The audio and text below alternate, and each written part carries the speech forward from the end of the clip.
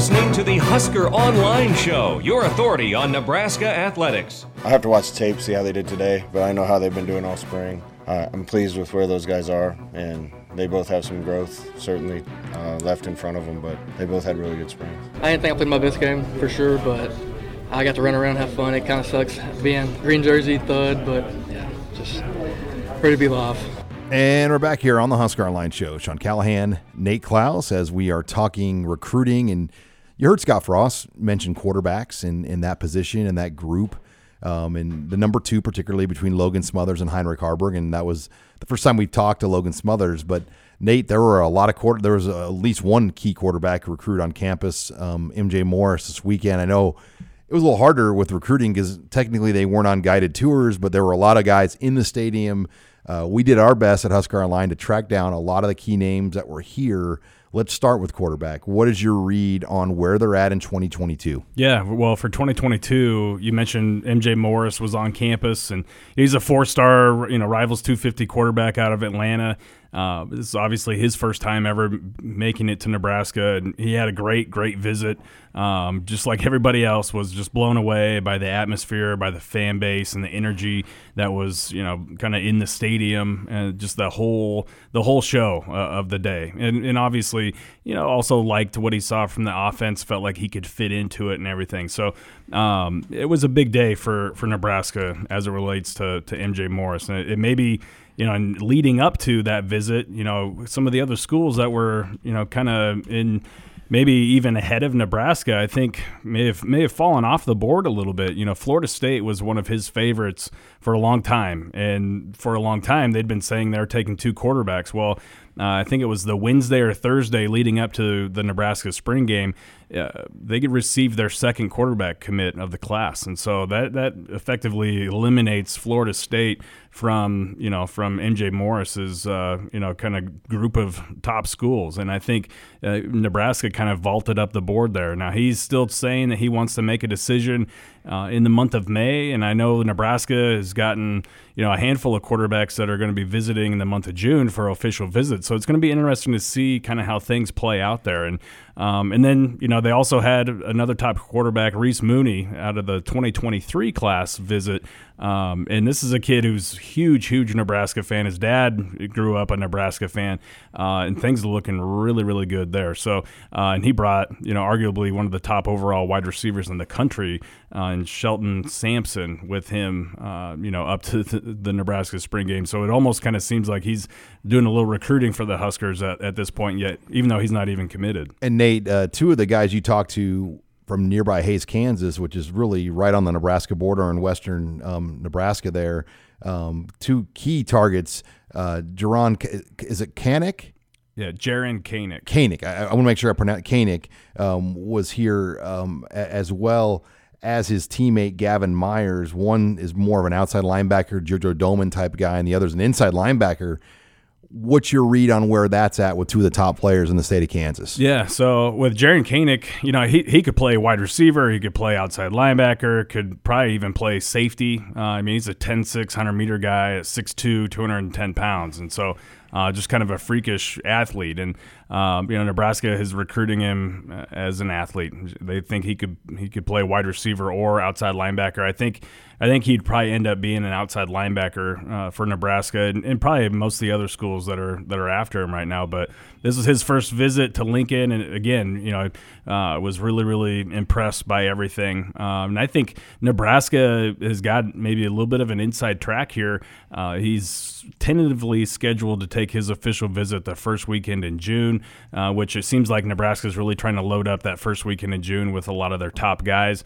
But and people are kind of might cringe at this, but one of the newer schools that's entered the picture with him, and he's landed a lot of new offers here over the last month, especially since track season started, and he ripped off those 10-6 100 meters. Is Clemson. Brent Venables is from Kansas, still recruits the state of Kansas for Clemson.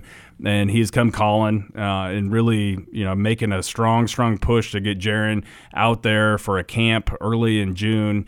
And to, basically to see if they're going to offer him or not. And so, I think that's obviously very exciting for Jaron. And, and you could tell when I was talking with him, that's something that he's really looking forward to doing, is going out there and seeing things and working out for him. So we'll see what happens. But I think, if that offer does not end up coming, I really like Nebraska's chances right now, and that would help with Gavin Myers. And honestly, I think Nebraska is the team to beat for Gavin Myers. I've already put my future cast in for Gavin Myers being a future Husker.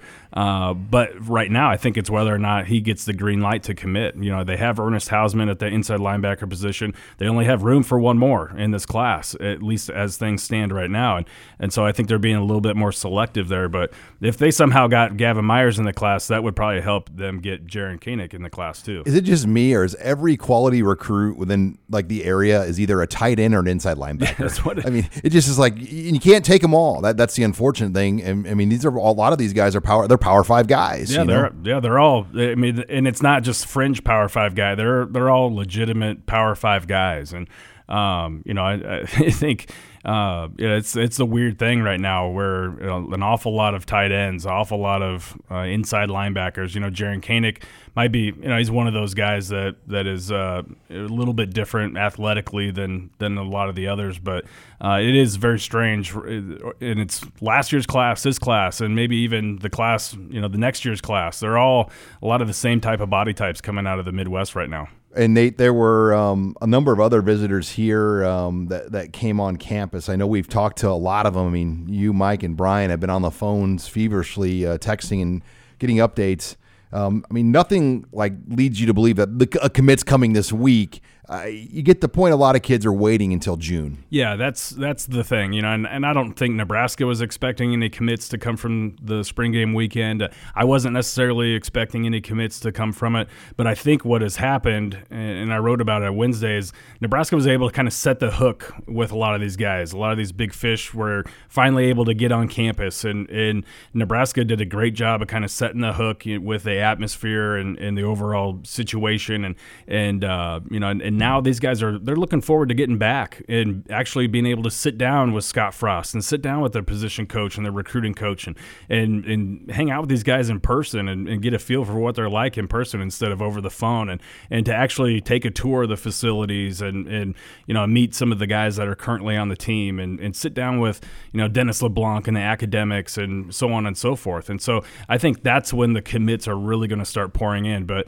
I'll tell you what, for what it was, given the fact that you couldn't have face-to-face contact, you couldn't give tours, you couldn't really do anything special for these players, to have nearly 20 guys with offers on campus in that type of situation for the spring game was pretty impressive. And we're going to see the large majority of those guys make return trips, whether it be in June or at the beginning of next season, and the commits will follow. I think that we'll be able to look back and say, hey, out of that group of visitors that came for the spring game, 5, 6, 7, 8 of them ended up committing in this class. And I think we all agree that June could end up being one of the busiest recruiting months we've seen in history because of the circumstances. It's literally like opening the floodgates, and people are going to be on campuses 7 days a week, anywhere from 7 in the morning to 10 o'clock at night. It's just going to be nonstop visits, campus workouts. And that's the part I'm so intrigued about, is how will these workouts go with a lot of kids, because you have the luxury to have basically free camps. You can separate guys and be like, oh, you don't have to pay $100 to come to our camp. Just come in for a visit and we'll work you out for an hour instead. Yeah, they get an hour to work out these, to have an individual, workout with these guys, hands-on deal. That's unheard of. and so I wonder if this is just a COVID year or if this will be going forward every year. I lean towards it being just for the COVID year, because it's been so long since coaches and the players have been able to it's been a long time since coaches were able to go out on the road and do evaluations. It's been a long time since recruits were able to go to a camp or whatever. So I feel like this might be just a one-off type of deal until we get back to normal a little bit. But Who knows? Maybe it's going to be so popular that the coaches yeah. they're going to push for it. So it could be. You think about, though, the coaches have missed all that time in the football season, obviously, where they could go and watch games. In January, they go watch high school basketball games and weightlifting sessions. In the spring months, they go to track meets, baseball games, training sessions to watch. They've lost all of that. So, I mean, they're trying to give some of that back here in June. And some players across the country didn't even have a season last year, so they don't have any film. They haven't been able to even have coaches watch their newest film, and so or they don't have much of it, even if they did play. So, I think this is a big deal for both the coaches and the recruits.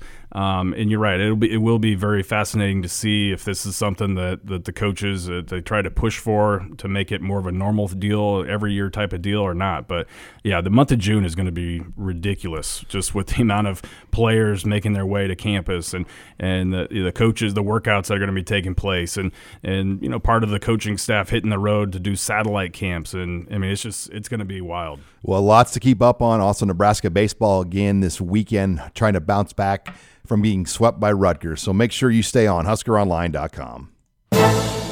Thanks again for joining us this week on Husker Online, your authority on Nebraska athletics.